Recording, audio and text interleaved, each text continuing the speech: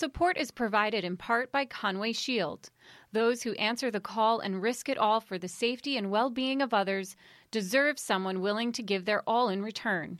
Conway Shield is built on the shoulders of 3 service legacies. Customizing the nation's very best firefighting shields has expanded to providing the most effective technology, tools, and training for today's fire and law leaders. Learn more at conwayshield.com. You're tuning in to the Leadership Under Fire Humanizing the Narrative podcast. The following interview was hosted by LUF's Human Performance Advisor and Senior Man's Performance Journal author, Jim McNamara. The conversation was recorded at our 2023 National Leadership and Performance Summit, which was held in Annapolis, Maryland. The interview features Jim Roussell, who has served as one of the Leadership Under Fire team's chief mentors and advisors since LUF's formal inception in 2012. We hope you enjoy this episode and Roussell's insightful contributions to the summit. Jim Roussell retired from the U.S. Marine Corps and the Chicago Police Department after serving several decades. Most recently, Jim served as the Chief of Staff in the Chicago Police Department. Prior to serving as the Chief of Staff, Jim served as the Executive Officer of Area Command and spent a preponderance of his 36-year career in gang tactical units. He commanded the Rogers Park 24th District and the department's Mobile Strike Force, which targeted gang violence citywide. He has supervised all aspects of emergency response and joint operations during his career. Jim is also a retired Marine Reserve Chief Warrant Officer 5. Jim served with the USMC for 39 years, with the bulk of his service in infantry and intelligence assessment, including 3 combat tours in Iraq. He has completed the Command and Staff College Expeditionary Warfare School and Marine Air Ground Task Force Intelligence Officers course. Jim has a Doctor of Education from Olivet Nazarene University, with an emphasis on ethical leadership, as well as a Bachelor of Arts and Master of Science degrees in Criminal Justice from Lewis University. Jim has served as one of the LUF team's chief mentors and advisors since the team's formal inception in 2012. Jim, welcome. Thanks. Jim, the last time we gathered for an LUF Leadership and Human Performance Summit here in Annapolis was in 2019. It seems that the world we lead and serve in has changed dramatically over that period. A global pandemic, the emergence of widespread civil unrest a few summers ago, and the largest military conflict in Europe since World War II. What about the world has changed, and what has remained the same? Yeah, so that's a great question, and I apologize. This is not what I normally do, but I got a lot of stuff I want to try to pour out and to all of you on this topic. And so what's changed is everything's changing. It's changing at a very rapid pace. We've talked about it for a good amount of time, and we're seeing evidence in everything. And we're going to talk about that in all these different questions. But what hasn't changed is your responsibility as leaders and what you need to do. So, we're operating from 2 different silos of information and goals. What you want to do, which I think it is, and I'm speaking on your behalf, and if you disagree, I'll be glad to talk about it. But I think what you're looking to be is a stoic leader. What you're interested in is having the wisdom to be able to do your job, and you want to show justice in everything you do. You want to have courage to be able to do those things, and moderation in how you go about your life and your operation. And that makes you unique. It's not a new idea. It's thousands of years old. And there is a lot of material out there to say that leaders who do those things are good leaders in tough times. And that's exactly what we're facing. Unfortunately, most of the world is not using that model. The model they're using is sophistry, okay? And what they're interested in politically is the next election. What they're interested in from the media is their media deadline, if they got a good story and so many hits. What they're interested, as far as the economics, is the next quarterly statement. And that's what's driven, their decisions. So we're at odds. We're trying to do different things. And once you understand that, when you're dealing with it, and it's very complicated, at least you can stand on rock solid ground and say, when they ask you a question, you can answer what they're asking you. When they're asking for a course of action, you're going to give them 3 courses of action that can actually accomplish things. And why do you want to be able to do that? Because this is a dangerous profession. We bury people. That's what we do. And we go back to work the next day. So with that in mind for the very first part, now let's go back and let's review the 3 things that we just talked about. A pandemic. So the first question is, do we have a pandemic plan? And the word plan means it has assumptions. Did we look at the plan and were the assumptions fitting to what we were looking at? Then the next thing is, did we have the training, the equipment, and the PPE? And then the 4th thing, did we follow the plan? And did the plan work? And lastly, where we're at right now, have we done an after-action report to discuss all of it? So the next time one of these things comes along, we'll do a better job. Because is it going to happen again? Yes, it is going to happen again. And could it be far worse? Yes. How do we know that? Because there's a ton of history out there. So that's number 1. And number 2 is the civil disturbance. Was it affected by the pandemic? It was. We locked down everything except what? Protesters. First Amendment rights. They're not in school, they're not at work, but they're out protesting. And it's an election year. Does that have something to do with this? And it becomes a media event. I mean, all of this is tied into it, but what does it have to do with you? Well, you're the guys that have to deal with it. And, so it's a very complex environment. And then we talk about number 3, the Ukraine. And it's like, where did this come from? Why is this a big shock to our system? And I remember about 4 years earlier, I was talking to all my friends saying, hey, are we watching the Baltic? Did you know that the Swedes brought back a draft? The Swedes have got a draft? When's the last time the Swedes had a draft? And then Norway brought back the draft. And they're buying equipment like I've never seen people buy equipment. It's really hot up there. So in 2014, when Putin decides to take Georgia and Crimea, and we go, none of our business. So to some people that were closer to the Russian border, it's a big deal. Is this tied into these other issues around the world? It is. Does it end up having an impact on us? It does. And so all of these things together, as people who preceded me today were talking about, makes for a very complicated world that we have to go to work each day and come up with some answers. So I think I handled that one, so we could go to the next one. We're going to discuss professional reading a little bit later, but I think it's timely to ask you to share why you think leaders should be familiar with Toffler and Friedman's works. Thank you for being late. Yeah. So from the very beginning, when Jason and I met in 06 in Fallujah, and then sometime later he mentioned to me, he goes, do you think if we had leadership training in the fire service, it would be helpful if we had a program? And I said, yeah, I really do. I think it makes a lot of sense. And so the original books they talked about was war fighting. And then the other thing was talking about John Boyd. And I want to talk John Boyd because this is kind of from the beginning, we were pushing Boyd because Boyd, after the Korean War, was in charge of tactics for the Air Force fighter pilots.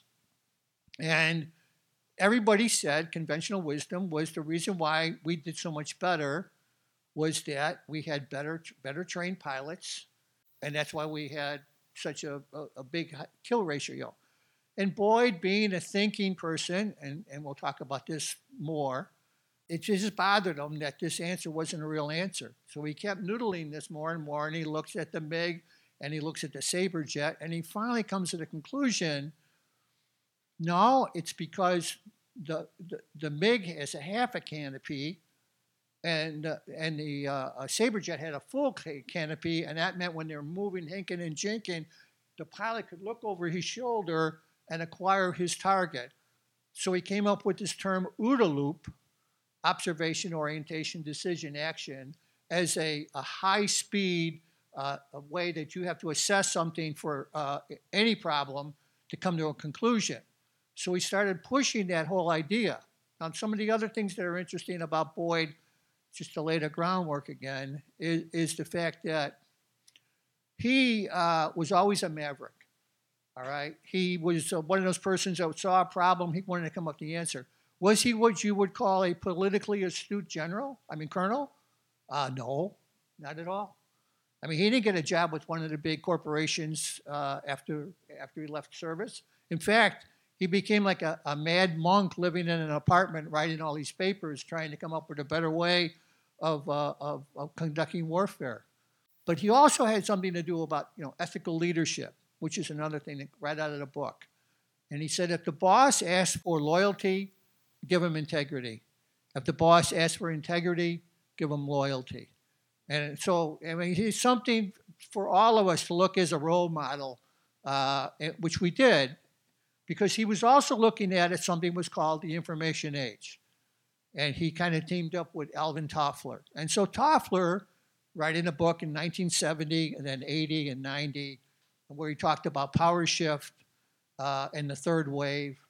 And I remember when I first read it around 1980, I started giving it to all my friends who were school teachers and said, you got to start pushing this book, because this book is changing the world. Because what he's saying is we had the agrarian age that lasted for thousands of years, and it created certain types of industries, certain types of wealth, and everything that we did was lined up along that agrarian age model. And then we had the industrial age, and the industrial age created a revolution in everything. But there was 3 major wars in the world that were directly attributed to the change that was going on in the world at that time. And it was the Civil War, the Franco-Prussian War, and World War I. And that was warfare like people had never seen before. And it changed all kinds of rules and understandings in technology and warfare, information operations, and also on governments. It was the birth of the Russian Revolution at the end of World War I, and it just changed everything. But he predicted now that we would be going into the information with Toffler. So Toffler gets hired by IBM. And they're saying, we're thinking about going from our 3890 mega computers, which are like about the size of a small truck, and replace them with the personal computer. Is it a good idea? What do you think? And so he writes his paper and says, yeah, absolutely. Definitely do it. Get into the market. He said, but not only is this a critical market to get into, it's going to change the entire world. He says, we're going to go from the industrial age to the information age. It's going to change businesses. It's going to change the power structure. It's going to change wealth, and it's going to change warfare. All right, and everybody kind of bought into that, going into reading when we start talking about Friedman. So Friedman's book that we took for the book club was "Thank You for Being Late," and he's trying to explain it. So Friedman has always been like a cheerleader for the whole idea of the information age and globalization. Well, that's great if you're on the winning side of this equation, but it's terrible if you're on the bottom side of it. So what are we looking at right now across the world? The beginning of the information age changes, and it's affecting everything. It's affecting the markets. It's affecting, the prices of everything. It's affecting what's going on in Europe, Asia, South America, China. It's all connected. And have we seen the end of it? No. Do we understand all the nuances? No. Well, now I'm going to come right back to, what does this have to do with first responders? Well, here's the deal. I don't care what happens about this. You're going to be involved in it. And we're already seeing evidence of it, in the cities. I'd like to discuss civil unrest a little more. Yeah. Those of us in New York City navigated it over the course of several very intense nights in the summer of 2020, and many others in the room from across the country have navigated as well. Were you surprised by the extent to which civil unrest occurred in urban areas across the United States? No. And I mean, just no, absolutely not. I mean, the thing of it is, I remember I was giving a class in Chicago. The Marine unit is the fire and police are in the same building, out in the lakefront. I was out there with a couple other instructors, and we were teaching about how to use radiation devices. But we asked everybody. It was coming up to be Memorial Day. Well, what's your plan for the weekend? And they said they didn't have any plans. I went, what do you mean? You don't have any plans. You got everything going on. And they said, no, we got nothing, Jim. We don't have anything planned. And I'm going, oh, boy. It's going to be a rough weekend. Well, it was a rough weekend. They completely lost the city. They didn't call the SWAT team until 7 p.m. that night. So here's the deal. Across the board with all the different, you can't just walk into this and have, these problems are so complicated, you've got to have a plan, just like a pandemic plan, long ahead of time, already laid out. You have to have all these different, troops that are already pre-staged to be able to deal with that. It isn't something like you can just throw it together and like a TV dinner and throw it in a microwave. So it's not going to work. And I'm going to just expand on it a little bit. So just recently, if anybody's from Nashville, I got to throw a huge attaboy out to the police officers in Nashville that responded to the school shooting and did it perfectly. I mean, it was absolutely perfect. You watch the video. I know if you were like me, my heart was pounding, and I was so happy. They did everything right. Well, that's the good news. Here's the bad news. First time I saw the whole idea of what to do for an active shooter was in December of 2002. I was in Israel, and Shin Bet. I was watching their training, and they did the active shooter drill, and that was foreign to me. And I'm looking at it going, "Wow, that's different." And the guy next to me was from Switzerland, and he was like a real pro in firearms. And I said, "Hey, you guys do anything like this?" And he went, "No." So then they like this function. We went out for drinks afterwards, and I got to ask the colonel in charge. I said, "That's different." And he said, and very politely and honestly, he said, "Jim, we used to do that too, but we've only got a few seconds to make a difference, and you can't wait. You got to go right away." Well, so attaboy to Nashville, but this is 21 years later. 21 years of understanding that there was a change coming on in the way we have to respond. It took 21 years for us to finally get it right. So let's go back to our example when we went from the agrarian age to the industrial age. Civil War, 1860s, 1870, World War I. That's a long time for us to finally get our act together that we have to operate in a different environment. And as we're seeing, evidently, that's exactly what we're looking at. This is all changing. It's going to be demanding on leaders. And no matter how we play this out, first responders are going to be called upon to have to do a lot more. In the past year or two, you have hosted several LUF book clubs where leaders from across the country have tackled several books devoted to the topic of leadership. In addition to Friedman's Thank You for Being Late, the other books included Brute, about the life and legacy of General Victor Brute Krulak, Meditations by Marcus Aurelius, and Shackleton's Way. Would you mind sharing what it is about Brute Krulak, Marcus Aurelius, and Ernest Shackleton that resonates with you, and what aspects of their philosophies on leadership and human performance are? Yeah. So clearly, Brute Krulak, which the first funny thing, so Brute Krulak is a graduate of Annapolis. That's kind of, cool. He's also 5'4" tall. The reason he got the name Brute wasn't a compliment. When he showed up, the senior classman looked at me and goes, "What's your story, Brute?" But Brute being Brute, he embraced the nickname, and he used it for the rest of his life.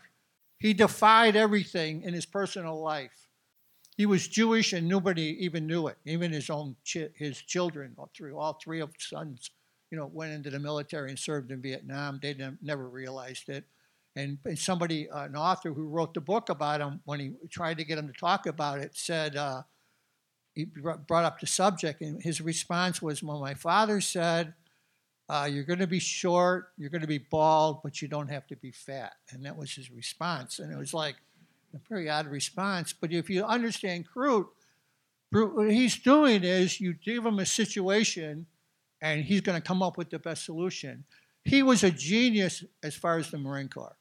He's the guy that came up. He was he viewed the landing craft in Shanghai that the Japanese had. He wrote a complete paper on it, and then he made a classic mistake. He wrote a whole paper saying, "We don't have anything like this landing craft. The Japanese have this different capability. He writes the paper, he sends it off to the Department of the Navy. When he gets back to the States, like 3 years later, he just assumes everybody took this report and they're working diligently to get us, these boats. And so he goes up to Washington to find out, and he goes to some side room, and the guy opens a file cabinet and basically says, well, we got this from some nut in the Pacific. So then he realized that nobody's working on it, and he took it on, and they actually pulled off the miracle of the Higgins boat. And so Eisenhower says the Higgins boat was probably the single most important technological advantage that we had in all of World War II. The other thing which he did well, which was good for us in the Marine Corps, he did a great job raising his three sons. And then Charles Krulak, Brute doesn't become the commandant because he insults Johnson, in his office. And there's a picture of it being thrown out of the office by President Johnson. But his son does become commandant, and his son had the wisdom to write the doctrine of the three-block war. And right now, as the world we're looking at, that three-block war is probably more valid than anything we've looked at before. So that's one. The second one is Marcus Aurelius' Meditations. It's a short book, but it's an unbelievable book.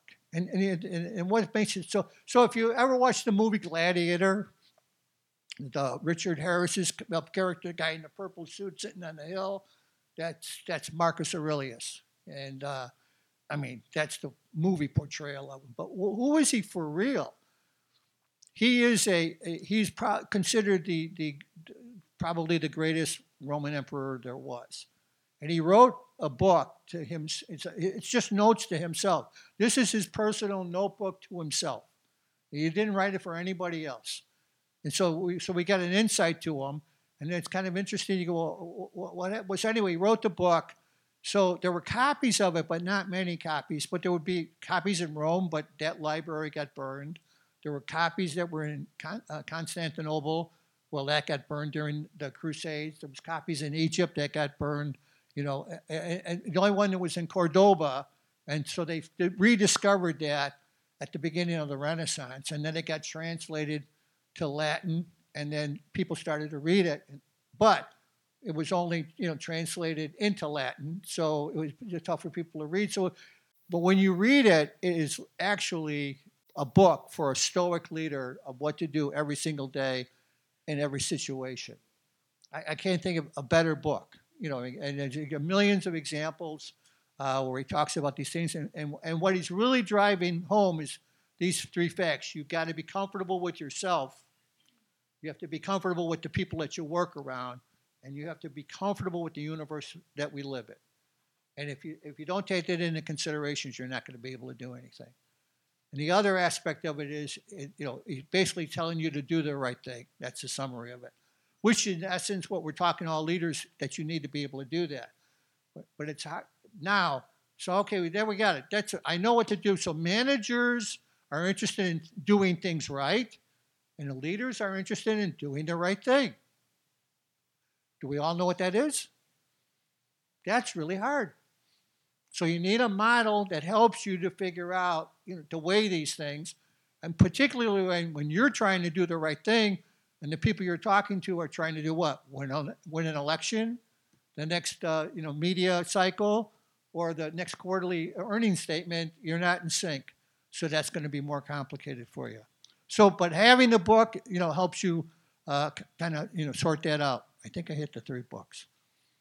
Okay. Shackleton. Same thing. The nice thing about the Shackleton book, if you haven't read it, he's on the expedition to go to South America. Does he get there? No, he doesn't. But what happens to him, they get stuck on the ice for 2 years. They all think he's dead. But the crew comes out 100%. They all walk out. I mean, it's a miracle that they come out. And all the people, when they attest to it, they said, I know it was really bad, but it might have been the best time of my life. The morale was sky high. They managed everything. So it is a wonderful leadership book, and all these different steps. But does he share the same sentiments as Marcus Aurelius? You know what I mean? He does. He's saying the same things for the same reasons. So it's a wonderful role model for us to use to understand how you organize things. And then Shackleton does a fine job of talking about how he teams up his different teams and how he prepares for different problems. And just one little small anecdote, but the one time they're so cold and they're trying to make their way at the end there, and he tells the guys, to take a nap. But he realizes if he doesn't get them moving, they're going to die. So he wakes them up and tells them, you've been asleep for an hour, so it's time to go. And they're like, oh, okay, well, we feel better.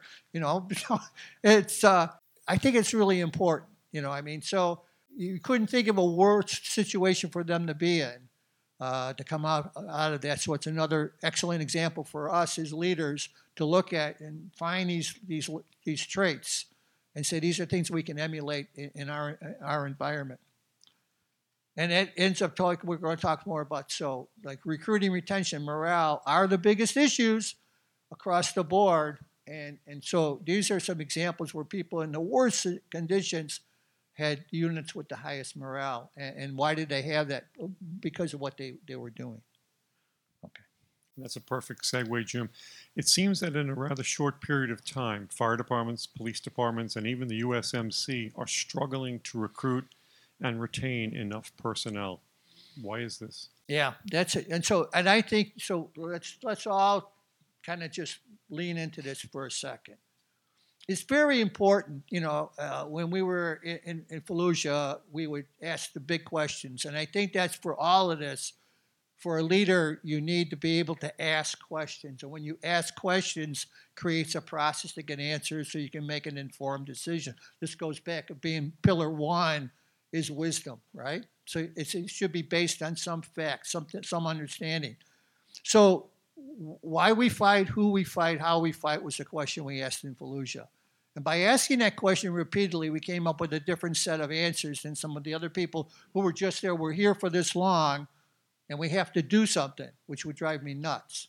Because they said, well, Jim, we have to do something, so what are they going to do? We're going to drive up and down the road. What? I mean, all we're doing is getting kids killed. We're not getting anything. We're not moving up. Stop it. Stop driving. If you don't know what you're doing, then don't do anything. Because just driving up and down the road is kind of crazy. So we take that same kind of model and apply it back to us when we're talking about our mission. And then on the recruiting, so my friends who are in recruiting right now, I have to ask them the question, are we recruiting the right people for the right thing, for the right reasons to do the right thing? And what I get is, we're recruiting people for MOSs. I need this MOS, and I need this MOS, and I need this skill, I need that. And I don't think that's the answer. And what is that based on? Well, it's based upon these other things. I want to push very hard that what we need is more generalists and less specialists. I don't need somebody to come in and give me an algorithm to tell me what kind of leaders or employees I need. All I need is just a cold, wet day. Give me any cold, wet day, and I'll figure out who the good people are, right? And then the other, so it's like, so who are the real workers? Well, they're the ones that come to work. Who are my first responders? Well, the ones that are there. You know what I mean? I need to put the time and effort into them. So then, it's one of my favorite sayings to say, you got workhorses, show horses, and mules. Show horses ain't worth a shit. They spend all their time looking pretty. You got to get them to try to do some work. Oh, it's going to mess up their uniform. Plus, they have all, I got to go to the gym. I have to have so many calories and all this other nonsense. They're no good, all right? And then there's the workhorses. They're specialists. They only do left-handed gypsies with hazel eyes on Tuesdays. Great. That doesn't do me any good. And then there's the mules. Well, there's the mule. Be nice to the mule because that's your loyal people. You know what I mean? Make sure that, the ones that are going to show up, make sure they get the training. If somebody says we need to meritoriously promote somebody, say, on the mule. And they go, well, what about that? You go, forget the star. Give it to the mule. Why? Because he's going to be the one that shows up and gets the job done. So I think we all need to address this. I have not talked to any group anywhere And recruiting, retention, and morale is not the number one thing. And who's responsible for those three things? Leaders. This is the realm of leaders. This is Shackleton, right? He had to recruit his crew. He had to train them. And he had to be sure about the morale. So you go, well, you go back and you look at what is Marcus Aurelius saying? What is Boyd saying? What is Shackleton saying? And I think, is it going to be helpful? I think it is. Your beloved USMC is undergoing a seismic doctrinal shift as it pivots away from maneuver-based MAGDIF to maritime-centric and specialized force design 2030 doctrine. The changes have generated a contentious and public debate among senior general officers, both retired and current. How do you feel about the doctrinal shift and the emerging concepts? Okay, so kind of break this down a little bit. So first and foremost, family business stays in the family. We're all first responders, and that's what we're talking about here. I'm not here to say anything bad about anything to the media, or I'm not doing that, and I don't believe in it. And what I do believe in what you just said is that we have to honestly look at this and then shake it and see if there's any level of truth what we're doing. Because I think that what we're trying to do is come up with a perfect plan for 10 years from now to fight China. And I don't think that's what we should be preparing for all these contingencies, just like we do as for police and fire. I'm just not, once again, I'm not the show horse. I'm not the one-trick pony, that only has one thing that I'm trying to do. So it's much more complicated than that. In December of 2002, prior to the invasion of Iraq, a bunch of flag officers, Army, Navy, Air Force, and Marine, all came out and did an op-ed to all the press saying that they were against the invasion. They were against what the Secretary of Defense was presenting, and they pointed out in detail all the things that were going to happen if we did the invasion. Anybody remember that? Anybody? See, well, it's happening because now we're saying that the military wanted to go to war. Well, let me tell you something. The military doesn't pick them. We just get to go. All right. So so the fact that nobody said anything, you go, that's not true. You can look it up right now. You can Google it. You can pull it up. You can read everything that they said. That's one. So the next thing is about this recent withdrawal from Afghanistan, which I think is, a lot of people are kind of saying, wow, that really didn't work out the way that we had it planned. But I don't think it's not the fault of General McKenzie. He's a good man. He did what he was told. He was told by two presidents. The first president was Trump. He said, I want you out of there by May 31st. That's a pretty direct order. Now, his staff sat down with their staff, and they argued about a million things. They were told that we don't care. This is what we're doing. He was also told by the new president that came in, it was, President Biden, and he said, okay, I'll give you 3 more months. You're leaving on August 31st. And they, once again, they came up with a whole list of all these other issues. Don't worry about it. We're leaving. So that's what they did. That's what they executed. When they did it, the first and most difficult thing to do was closing Bagram Airfield. That's huge. I mean, it's like, take Annapolis right here, make it about 3 times bigger in a foreign country, and say we're going to try to move everybody out in the middle of the night and all our equipment and not let anybody know that we're leaving. That's what they did. And one morning they woke up, they said, hey, they're all gone. And when I heard that, I said, wow, I don't know who did that, but whoever they did, that was amazing. To be able to, look, just you imagine trying to evacuate your firehouse in New York without letting anybody know you're leaving, and then you're all gone and all your equipment. When that one morning you go like, that's pretty impressive. So they did that. That was number one. Number two, they had to close the embassy. They closed down the embassy. They brought down the flag. They folded it up. They handed it to the ambassador. At this point, we're done. What happened? We decided to stay a little longer. Whoops. And this is the important part. Who did they send back? Conventional infantry. A bunch of kids that had never been there before that are sitting in Kuwait. And they sent them over there. Right now, this minute, you get out there and you help us change, to deal with this thing. No special training, no high-tech stuff, no super-duper, planning. No, nothing.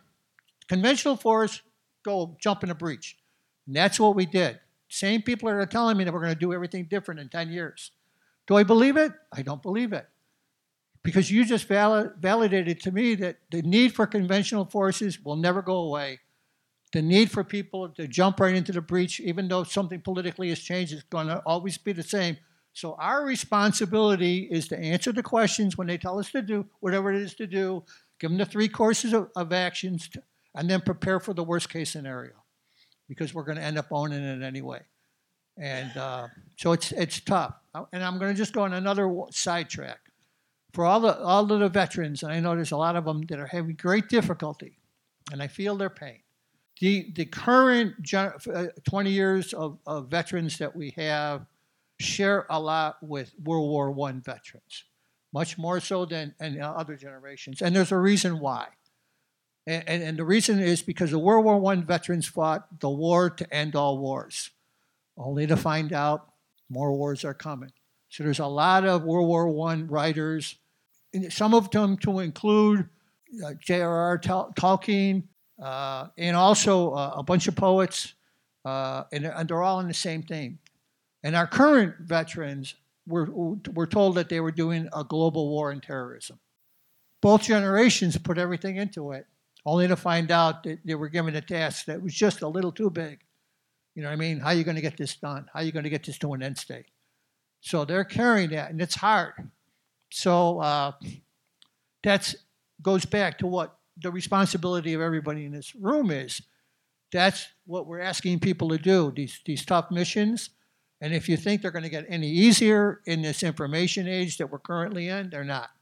It is going to be tough. Our responsibility as leaders is to be able to give straight answers about what the capabilities and limitations are. I don't advocate to resign your commission and quit, I don't. I actually even, I ask you to stay here. Keep working. You got to stay in the room. Yeah, the next one. Speaking of the USMC, I had the opportunity to join you and Jason and several midshipmen yesterday for lunch at the Naval Academy. I watched as these fine young men and women sat on the edge of their seat while you talked about principled leadership that young sailors and Marines in harm's way deserve. What is it that motivates you to continue to give so freely of your time and wisdom to young leaders? Yeah, so there's a lot of people that say that the young people aren't as good. I don't find that to be true. I didn't find it to be true in Iraq. I don't find it to be true now. They want the same things from us that they always did. If we help them be tactically proficient, they'll love you. And if you don't help them do that, they're going to hate you. You know what I mean? Because that's what they expect from us. So I met 3 young, they were all from Chicago, and they all graduated from public schools. Public schools from Chicago, graduating from Annapolis, 2 of them are going to be pilots. I can't wait to get home and tell everybody about it. You know what I mean? And the only lesson I wanted to talk to them about, and this is tough for officers, their first relationship between the officer and the enlisted. Because if it's handled right, it's a positive thing for the rest of their lives. And if it isn't handled right, they're both scarred by this, and they carry a resentment. And it's hard because you've got a young lieutenant and a staff sergeant, or a chief petty officer, E6, and about 10 years, around 8-10 years of experience. And they're both, and this is their first time working together. And here's the key to it. And I want to throw it out because it's one of those little nuanced things that you have to learn how to do. This is the art of leadership. It's not a checklist. It's in your pocket. It's not something you put on your phone. But the key is the lieutenant has got to command and let the staff sergeant run the platoon. If they learn that lesson and work together, it's great all the way around. And then you say, when you say lieutenant command, what does that mean? It means do the right thing. Hard for a young kid. So, I would add also, this is the second time that I had the opportunity to meet the mids. Yesterday's mids, most of them were the sons of Chicago and New York City firemen. The first time I went with Jason when he taught a class here at Annapolis, and I was stunned, that they was so young. Like, how could you be that young, at that age, determined you want to commit yourself and your life to something bigger and greater than yourself? It renews your belief in the human spirit and the American spirit. Much like those who came to join us after that September morning. And there were many times when we would say, who was going to come and take this job? Or what parent would allow their child to come into this absolute horror? But they did. In that time period, they've done the most amazing of things. They've done pandemics, biblical floods, terrorist events, and fires. They really are extraordinary. Many of you are in that category as well. And it's something I talk about a lot because I've seen so many of them, right? The willingness to serve, right? To raise your hand and to be bigger and better. And no greater example than my probie, Tom Miller, in the back. He's a kid who could have gone to any Ivy League college right out of high school, did 8 years in the Marine Corps, and then went to Columbia, got a degree in astrophysics, and he's a New York City fireman. There was a time when we had 3 Ivy Leaguers in 26 truck, being driven by a caveman, right? But the point is, among us, there are still great ones. And it's our responsibility as, the senior people, if you will, to pass what we learned to them, because now it's their job. And ultimate responsibility for them rests with us, right? To bring them in, to develop them. And it really, sometimes we're skeptical in this job, but every time I see them, and I've had like 65 people come to 26 trucks since I've been there. And it's incredible. They've gone on to be chiefs and leaders all across the city, right? And they're taking our system with them. But at their core, they're absolutely phenomenal.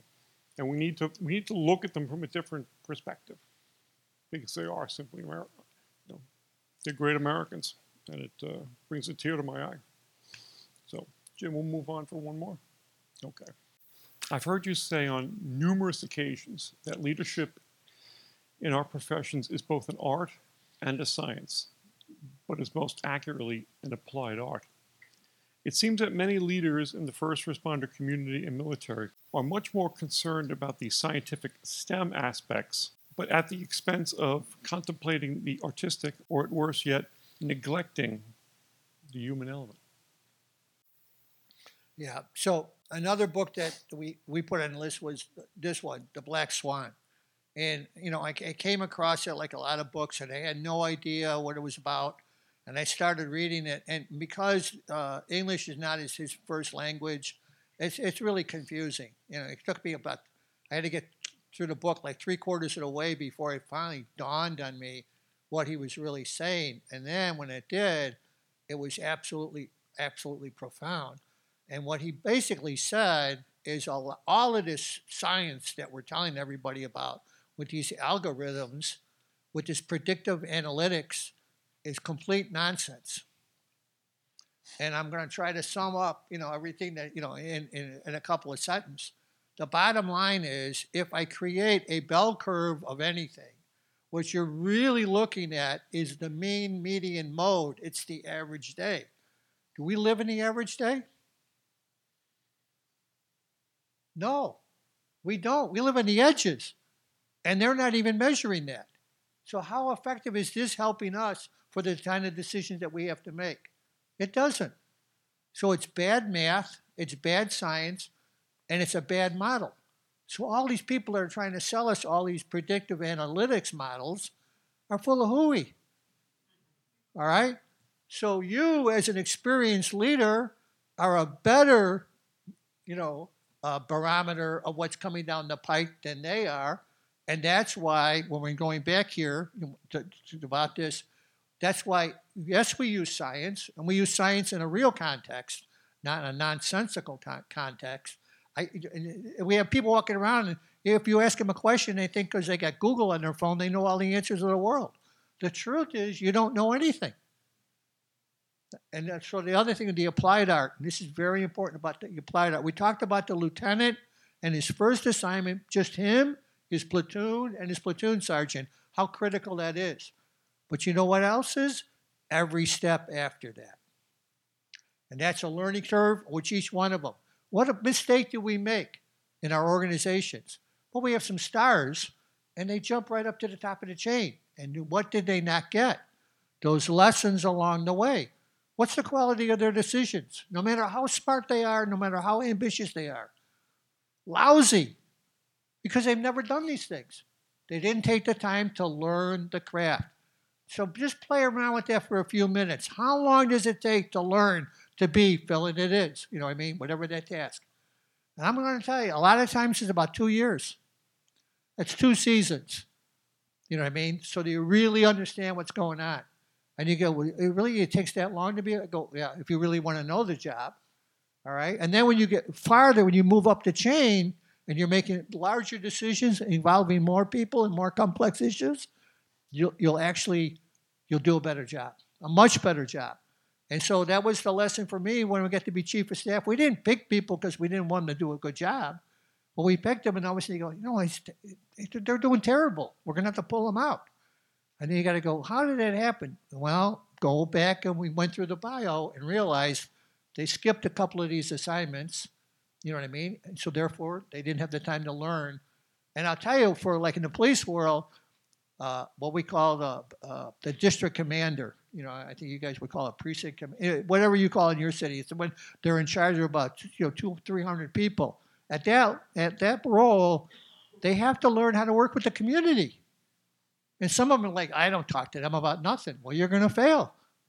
That's your job. And every position after that, that's 50% of their job. And if they don't learn that lesson, then they're bound to fail. One last little, side note, crazy thing. Selecting people for different assignments. I got to participate, which was fun, for selecting guys to be a K-9, selecting guys to be a SWAT supervisor.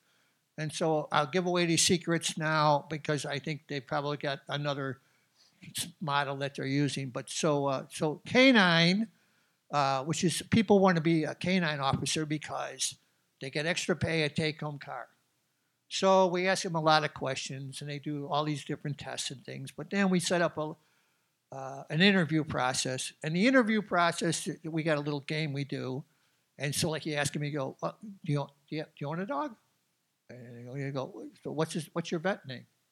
And that's one. But the last thing is, after we're all said and done, and we open the door and they can leave, we have tactically staged an officer with a dog. Now, a real dog lover cannot walk past that dog without stopping, getting down on their knees, and hugging the dog. They can't. It's impossible. And so here we sit. The whole thing so far is just a sham for setting this up. And then the guy who's just there for the money walks right past them, and the other guy goes right up to the dog, and and he got dog hair all over his uniform, and you just go, well, that's the dog guy. So now we're picking SWAT supervisors. Same thing. So I got 4 type A alpha personalities. They all want to be SWAT, and they can all shoot like Annie Oakley, and they can run 1,000 miles and all this other stuff. But is that what I'm looking for? No, I'm looking for a leader. So what I do is I'm setting them up. I say, there's a hallway, and then it goes into a room. Say, okay, the 4 of you, you're a team. I want you to move down the hallway, and then clear the room. Simple, right? How's that go? It's a disaster. Why? They've never practiced together. That's impossible for them to do that. What happens? One of them either just runs ahead on by himself, which is like, that's a fail, you know what I mean? Or just freezes and does nothing. 2 of them start screaming at each other, but one of the 4 actually tries to be a calming influence to get them all herded together and then do what they're supposed to do. Which person am I really looking for? That guy. So like I'm saying, if I'm looking for people to do something, I don't need some scientific test from somebody's laboratory.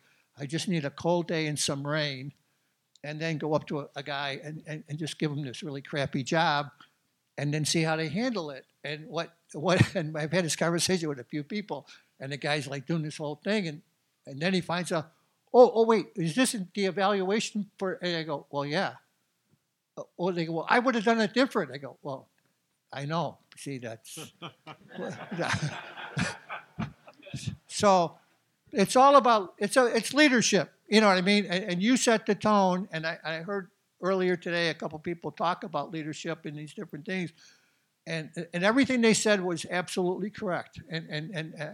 My last point will be, I was well known. I never talk in the radio. I never. I mean, it's just I don't. I'm out there in all the scenes, but I don't. If I talk in the radio, I mean, everybody just goes, oh, he's on the radio, you know. And so usually what it'll be, I'll say like, you know, well, where are you at? Oh, stay there. I'll be right there. They're all like, oh boy, you know. And but screamers, some people think that's being a good supervisor. Get on the radio and start screaming at everybody. Well, the last thing I need in a stressful situation is some lunatic on the radio screaming at people. It doesn't help do anything. And I know, I think Liam brought it up and some other folks. I'm telling you, that's an art. That is an art. To be able to stay, you know who practices that art more than anybody? Pilots. You know, because they can't fly the plane if they lose the control. And I know I've talked to them about a lot of different things. I could tell some very funny stories. But they got to stay mellow yellow or they can't fly. But that doesn't mean they're not upset, you know. I mean, I know one guy who he launched them in the middle of the night on a carrier, got two guys that sleep in the cockpit, and he didn't know what he was doing, so he launched them, you know, which is in the completely black. They crack up the engine. You're going, go! They just catapult them out. Your heart rate's like this, only to find out, okay, forget it, was a mistake. Come on back. Whoa. You know, when they land, they definitely want to talk to this guy who, you know, not good. So, all right. Well, thank you very much. I'm sorry I rattled on so much, but It's perfect, Jim. Okay.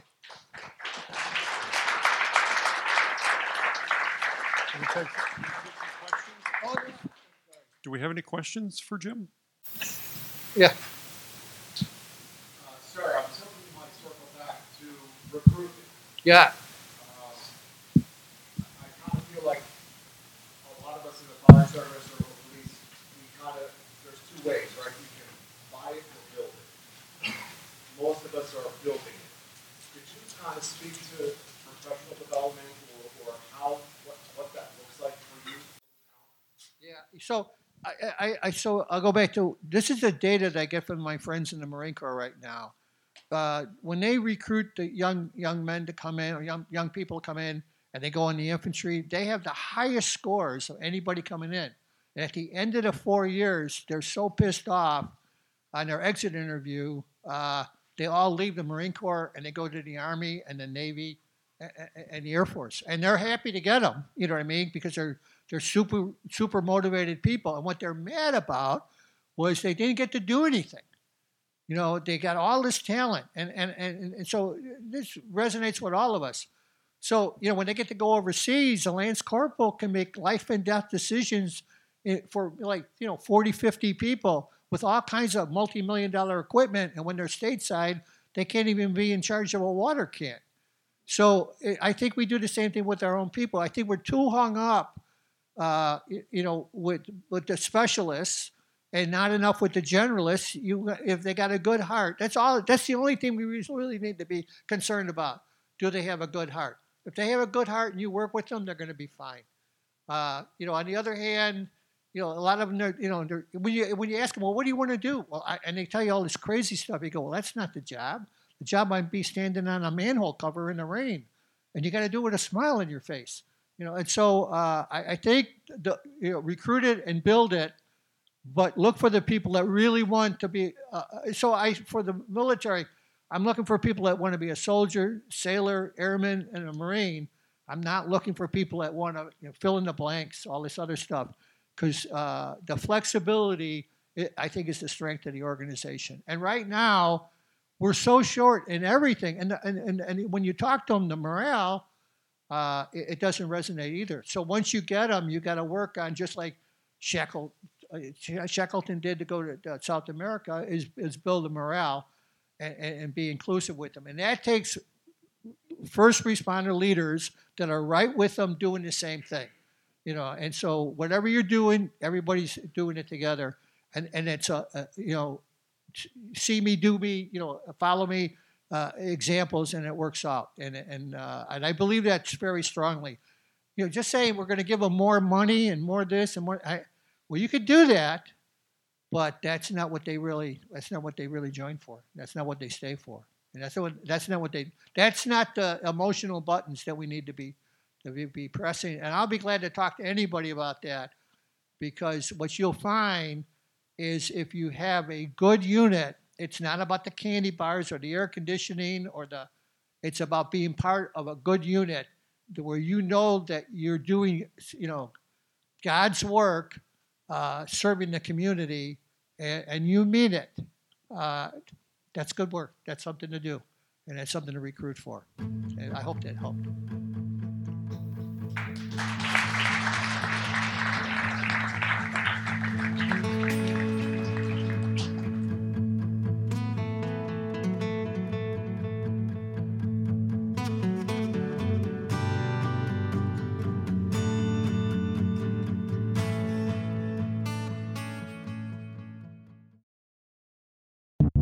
The Leadership Under Fire podcast provides a platform that helps to prepare performance leaders to navigate the moral, mental, emotional, intellectual, and physical rigors in high-risk and ultra-competitive settings by developing strength of mind, body, character, and critical thought. For more on this, visit leadershipunderfire.com.